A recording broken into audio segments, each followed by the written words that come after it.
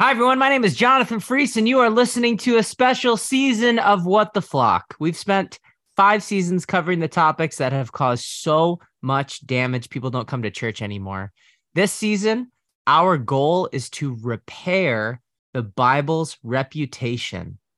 And how we're going to do that is by taking specific Bible verses that have been abused due to man-made tradition and help you understand the ultimate answer for these verses.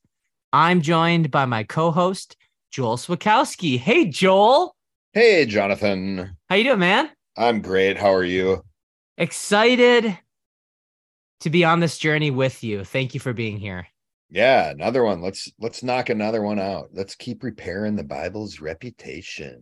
Yes, sir. Well, if Yeah. you haven't listened to seasons 1 through 5, we encourage you to do so because everything we're going to discuss during this season is built on the foundation of the previous 5 seasons. So at the very least, please listen to the episodes that are referenced during this episode. We're going to reference at least 4 of them. Yeah, that seems to be the pattern. And yeah, so those would definitely be the ones where, yeah, almost, I guess, just short of required listening. But the 75 episodes that we did in seasons 1 through 5 repeatedly showed every issue has 2 perspectives or 2 sides of an argument.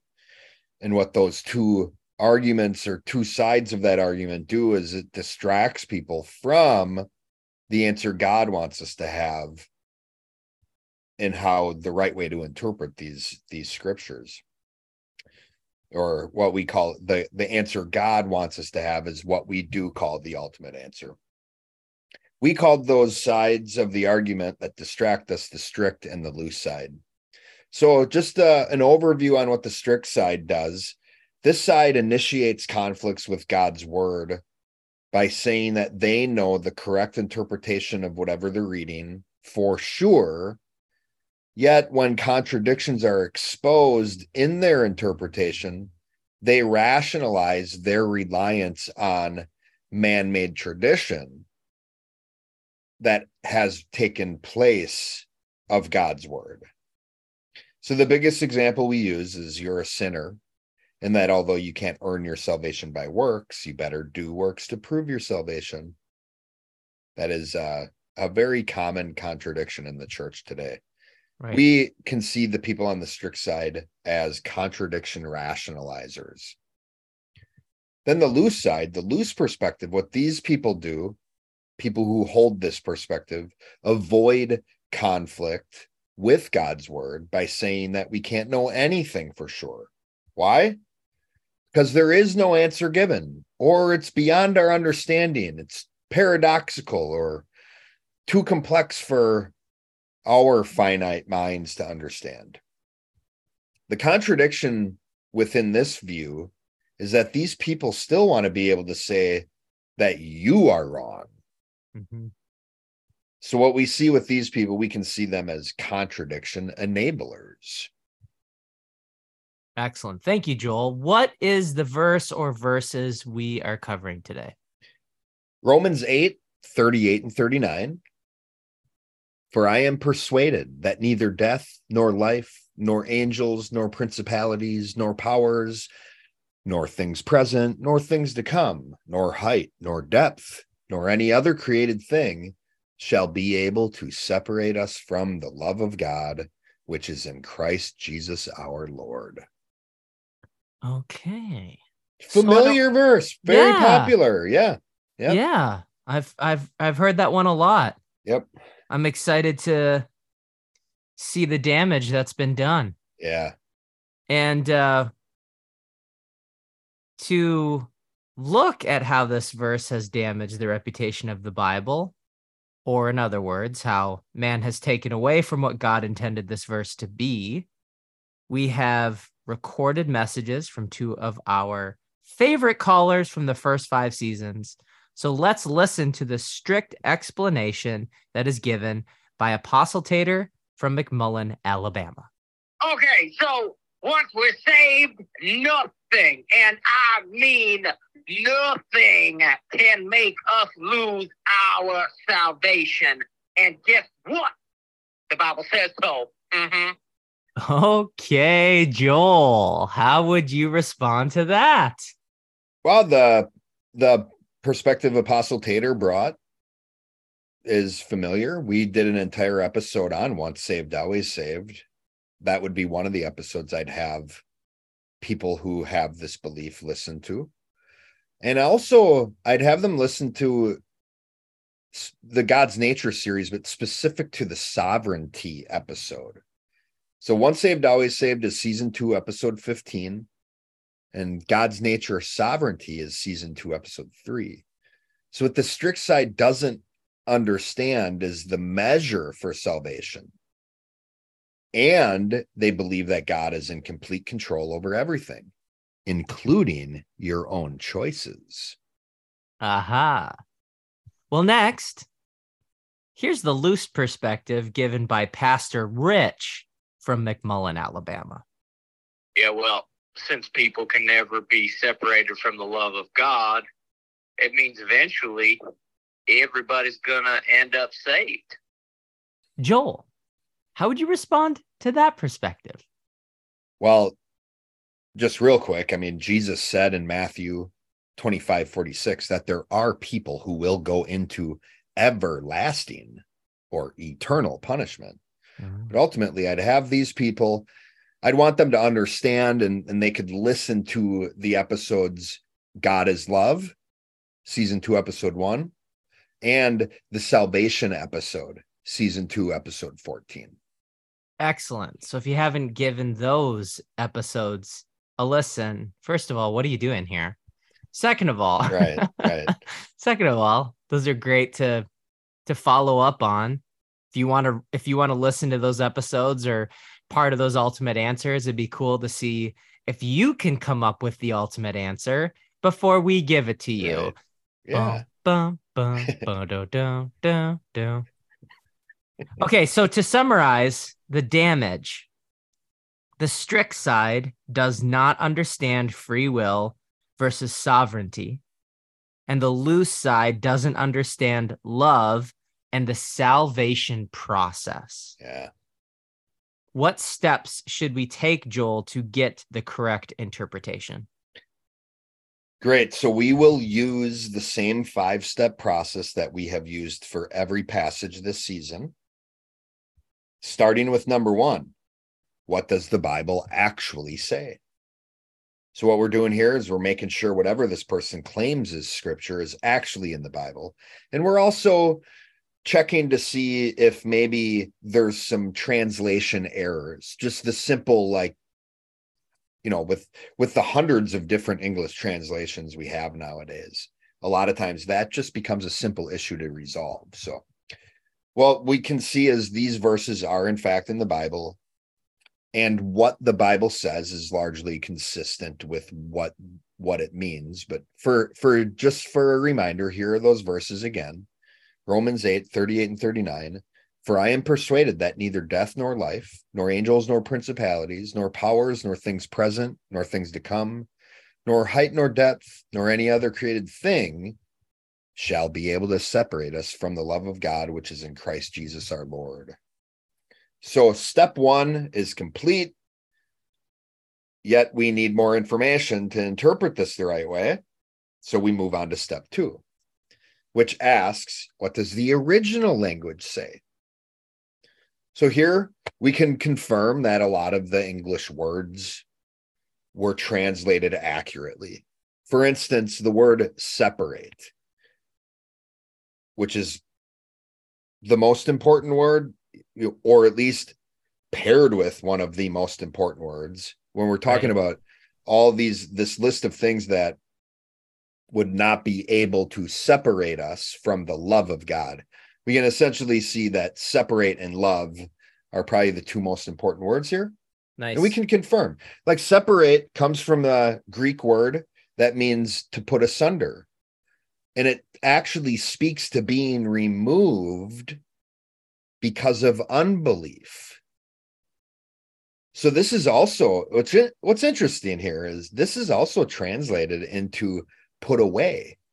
And you can look at or listen to season 6, an episode we did earlier this season, episode 3, and learn the difference between putting away and divorce. And we know that word put away, or what is translated here as to separate, is an intentional ending of a marriage covenant meant for idolatry, or in other words, separating yourself in a marriage covenant due to unbelief. Oh, that is baller.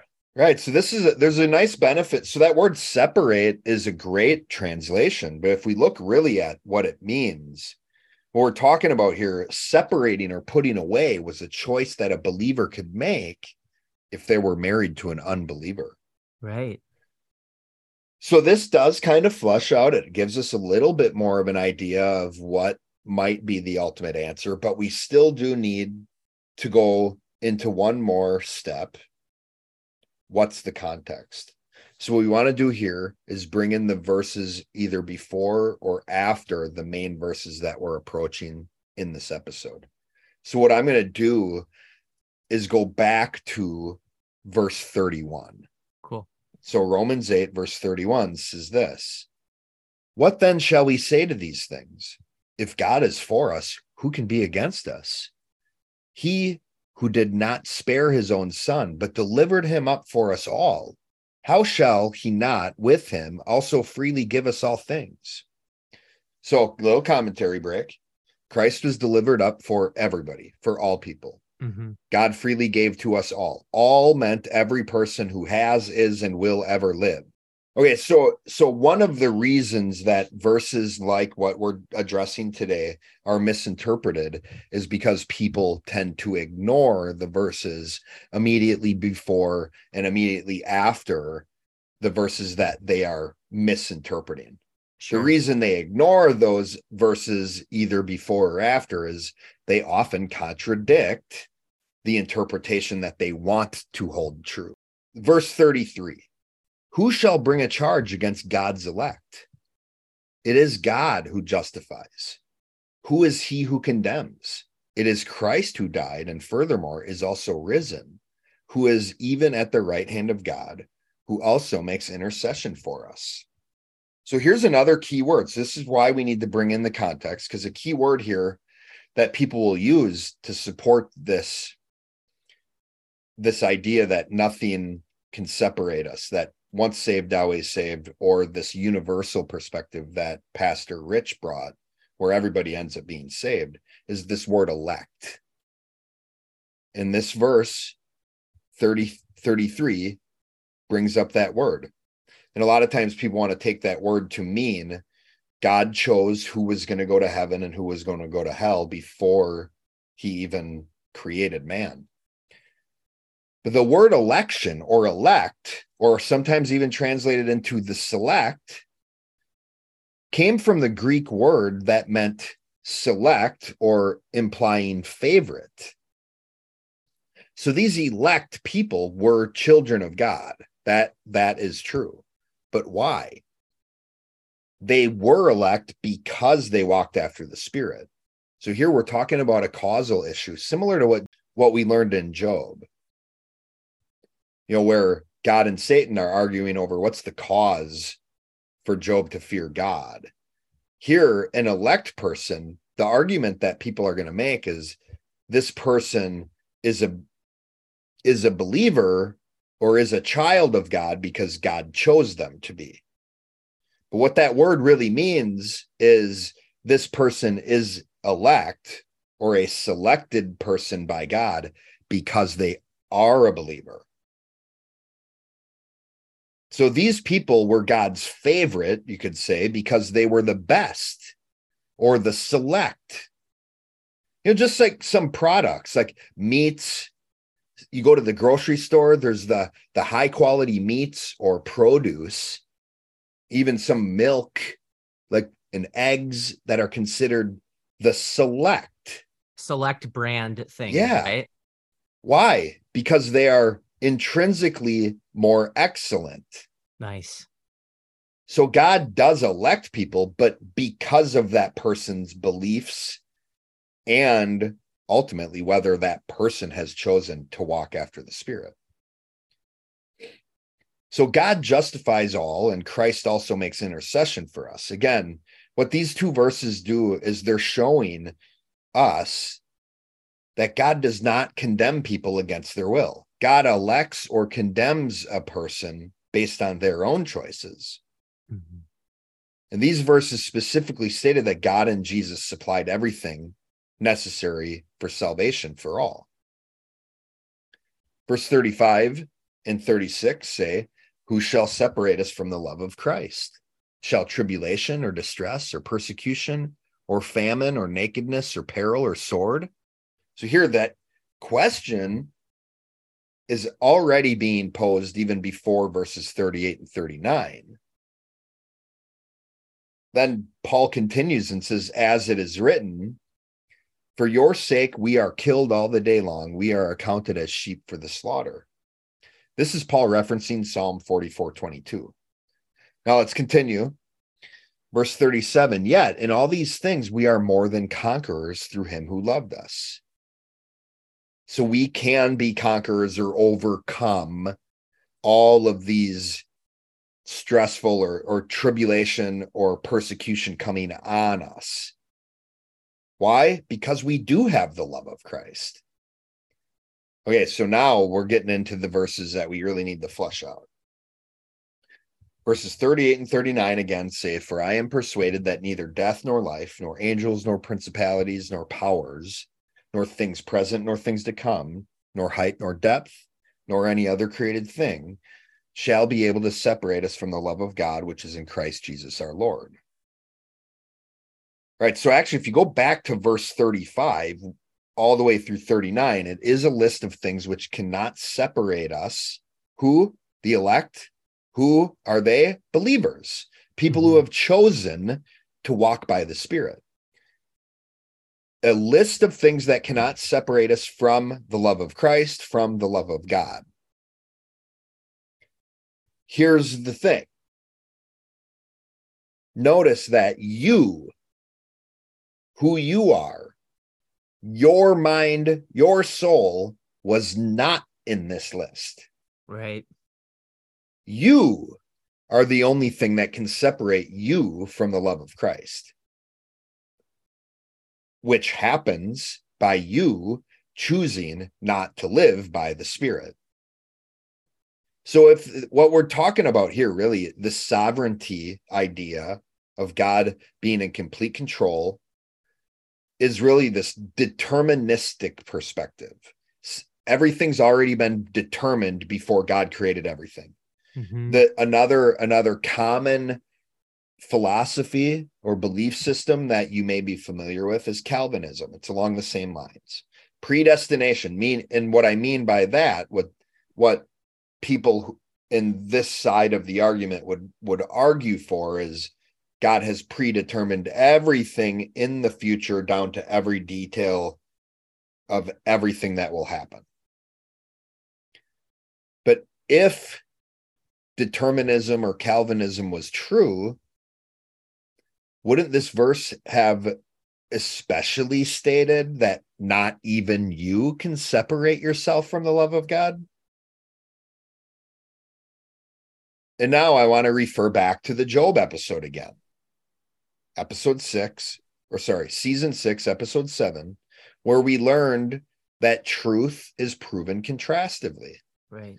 Paul is making this point contrastively. Paul proved that you are the only thing that can separate you from God by showing all the other causes that cannot separate you from God. And again, just a reminder, you can separate yourself by your unbelief. Ooh, just like a spouse could do with their unbelieving partner. Amazing. So that's it. Those are the 3 steps. And it brings us, when we understand what that word separate means, and when we especially look at verses 35 through 39, and we understand the contrastive process God uses and that Paul used as he was inspired by the Holy Spirit to prove truth, we see a list of all these things that cannot separate us from the love of God, leaving us with the thing that can. You in your own choice. Now, remember, contradictions do not exist. So what these steps are doing is slowly bringing us through exposing and removing any contradictions that man has introduced into the Bible, trying to help you become contradiction removers. Any reminder or updates on that ditty you got for us, Jonathan? I mean, we're still at step 3. We are. Episode 9, and look at how many verses we got with 3 steps. With just, what does the Bible say? Did the English translation get in the way? Why don't you look at the context? And then step 4, and then step 5 we'll get to. Yeah, I wonder how many of the listeners are like, are they going to get through this entire season and really the big confrontation or the reveal is going to be it only takes 3 steps? Spoiler, no. We are getting to, in the future, there will be some complex verses that will take all 4 or 5 steps for sure. Anyways, Continue, Jonathan. Thank you. Thank you. What is the ultimate answer? We're at our favorite part here. Ultimate answer. We are the only thing that can separate ourselves from God's love, and it would be done through unbelief. Now, the Bible has many conflicts in what is stated. However, the Bible does not have contradictions in the why or the doctrine. That's what we're trying to help people understand. The why or the doctrine is where we find that ultimate answer. Thank you, Joel. This has been What the Flock. If you'd like a deeper study of this verse and how to deal with people who believe the man-made traditional perspectives, listen to the Music of Life Church podcast companion episode. Thanks for listening, everyone. And remember, if you've been hurt by church, you're not alone. We're here for you.